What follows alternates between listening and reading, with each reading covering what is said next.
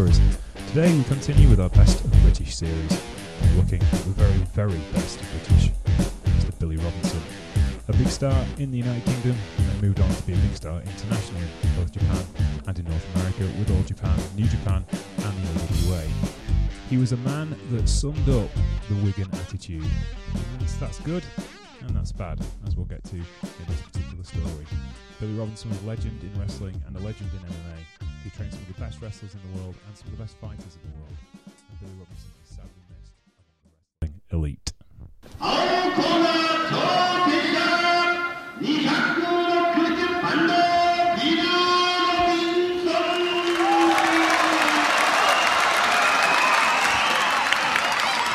挑戦者ビル・ロビンソン、果たしてその得意技スープレックスがチャンピオンを捉えるかどうか。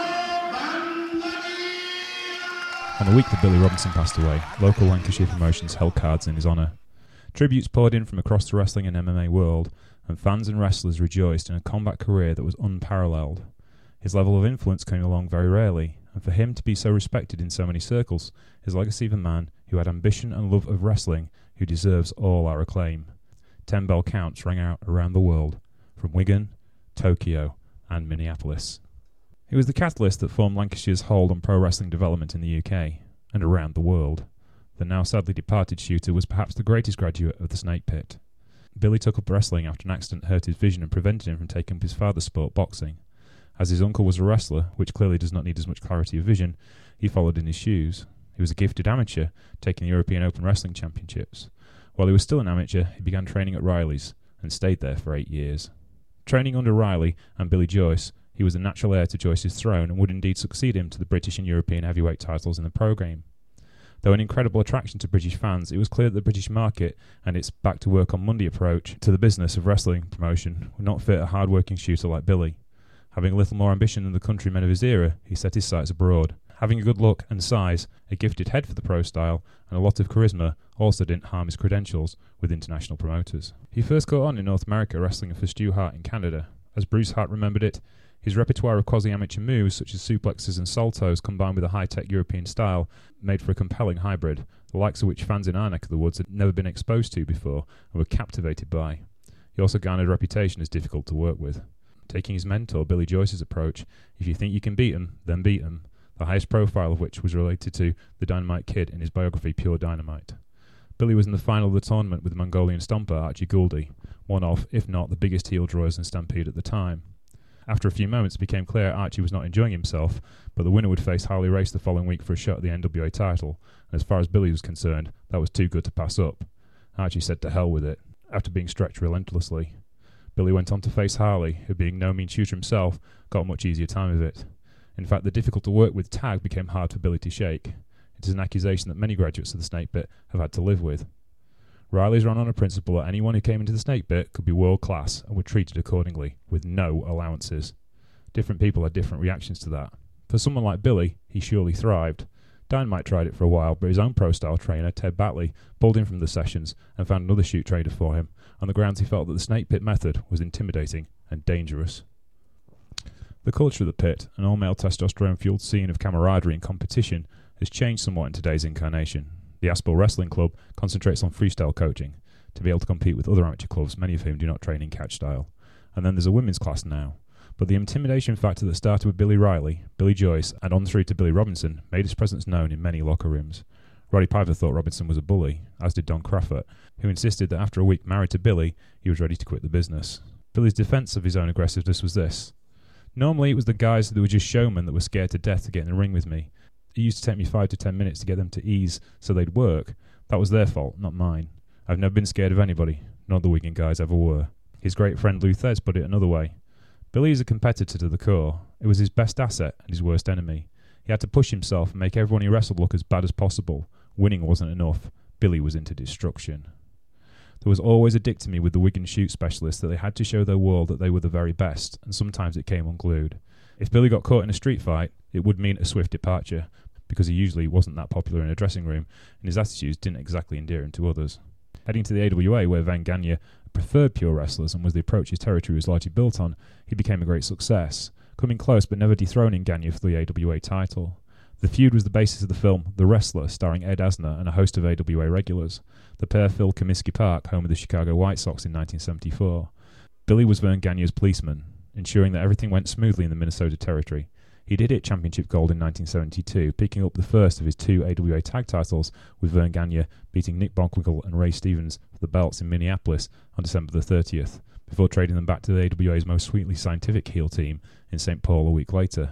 Switching partners to the Crusher, they took the belts on July the 7th, keeping them until October, dropping them once again to Stevens and Bockwinkel, but allowing Billy to move on to other things. He was building a reputation worldwide for his scientific skill and his reliability when it came to match quality, but it was in Japan he would find his natural home. Known as Bill rather than Billy, his first taste of championship gold was the IWA World title in 1968, the first belt to be promoted as a world championship in Japan by the International Group, defeating Tonoburo in an 11-man round-robin tournament. The Gaijin Heavy Company was clearly trying to make a statement. Billy was the man to carry the statement forward, holding it for 6 months in 68 and again in 74, before moving on to other places. Specifically New Japan Pro Wrestling, whose guardian angel, Karl Gotch, was installed in the dojo. Having grown up on Gotch's Snake Pit teachings, Antonio Inoki was a natural opponent for Billy, and the match was set in 1975 between the world's best 2 technicians, in much the same way the Gagne match had been promoted the previous year. With wrestlers who could shoot and hook much like himself, and who treated him with as much reverence as they did Gotch, Billy was very much at home. He spent time in both New Japan and All Japan, where he was much more successful as the championship wrestler, beating the rising star of All Japan, Jumbo Tsuruta, in 1977. He became the NWA United National Champion in Akita. He dropped it back to Jumbo in Miami. He was much more successful with the PWF Championship, taking the belt from Kanata in June the 1st in 78 in Ichimaya, before dropping the belt to Abdullah the Butcher in a best-of-3 falls match in Utsunomiya on October the 18th of that year. That match, which is an incredible clash of styles, ended when Billy got to retire injured. Despite those setbacks, it was clear that Billy was in demand, and this was his banner year. He also became the AWA Empire Heavyweight Champion. He was named as champion at some point in the mid-70s and defended it not only in the AWA cities, but also where it had more hold on the consciousness of the ticket-buying public in Stampede, which was obviously part of the Empire. He made it a worthy and respected belt, despite its dubious origins, so it actually meant something when he dropped it to Angelo Mosca in 1978. He won it back where he dropped it, in Winnipeg, Manitoba. Bizarrely, every time he dropped the title, it would be in Winnipeg against a non-Empire competition. Mosca was at least a Canadian football player. Incidentally, he was also appeared in more Grey Cups than anyone else, but not a Canadian. He then dropped it to Super Destroyer Mark II, better known as Sergeant Slaughter, another non-Commonwealth wrestler. Billy finally won the title back in 1979 and slowly faded from the AWA scene, as did Billy. He was moved on elsewhere, namely to Memphis, where a new world title was being formed and needed some strong credibility. The Continental Wrestling Association was the company name for what everyone else called Memphis.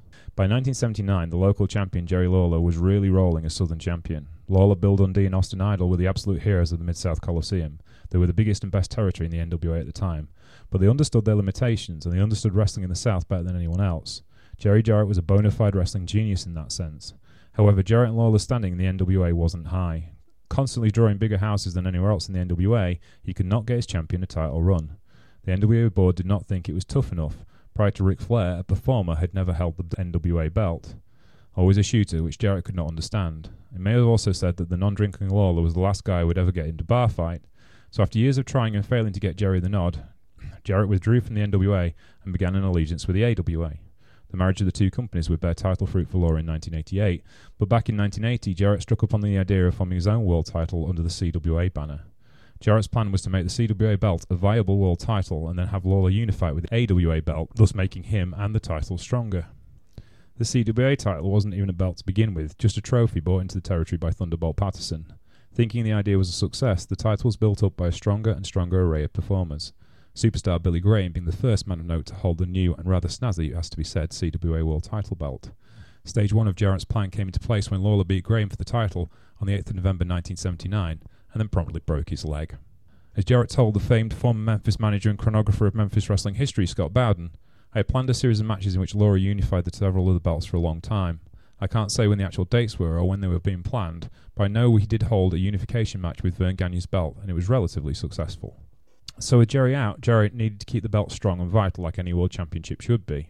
So his next long-term champion would be Billy Robinson, a perfect fit, being totally different to the showman Lawler. Jarrett hoped Billy would bring some gravitas to the belt. He would indeed be a sterling champion and bring depth to the world title that was rarely defended outside of Tennessee and Kentucky. Throughout 1980, from winning the title in April through to leaving the company in October, he had the belt 3 times. defending it against perennial local favourites Bill Dundee and Austin Idol, as well as taking his last title reign from the very young Bobby Eaton of the Midnight Express. To give the title more credibility still, Jarrett booked out of towners and former champions, Lou Thez and Nick Bockwinkel, thus giving the title some lineage and some prestige to match the hard work of Robinson. However, towards the end of his run, he was not a happy camper. When Jarrett asked him to drop the belt again, he decided it was one job too many, and left, taking the belt with him, losing it sometime later to Dory Funk Jr. on a card in Japan. Returned to Canada in time for more championship success, this time on the East Coast for Lutte International, the office that took over Montreal from International Wrestling Association and who eventually sold out to the WWE. Billy won 2 Canadian International Heavyweight Championships between 1982 and 1983, and a tag team title win in the same territory. That is really where his title runs came to an end. What didn't come to an end was his love of pro wrestling and catch-as-catch-can fighting. He worked hard as a trainer and was instrumental in the UWFI's movement towards a more realistic approach in pro wrestling. He wrestled Nick Bockwinkel in a demonstration match in 1992 for the UWFI and began his work at the UWFI Snake Pit, named after the original in Wigan. His work in the world of shoot fighting led him to be well renowned for his grappling techniques. He developed to shoot fighters like Josh Barnett, Rolando Delgado, and the Gracie hunter Kazushiki Sakuraba. He also had a hand in developing pro wrestlers, the Sicilian shooter Little Guido, James Mariato, as well as CMLL and UWA stalwart El Signo. Billy Robinson was a great wrestler and a great trainer. He has a massive effect on today's modern MMA and today's pro wrestling, especially Strong Style and the King of the Road, where he laid the foundations for what you see in New Japan, Pro Wrestling Noah, All Japan, and BJW today. This has been Telling Stories on Billy Robinson in our Best of British series. You can find us on Twitter at Trupany Show. You can find me, Sheriff Lone Star. You can find me on Twitter, Sheriff Lone Star. This show was written, produced and edited by myself, James Trupany, and the music was provided by Sheriff Lone Star and Deputies of Heartbreak. You can find them at bandcamp.com/Sheriff Lone Star.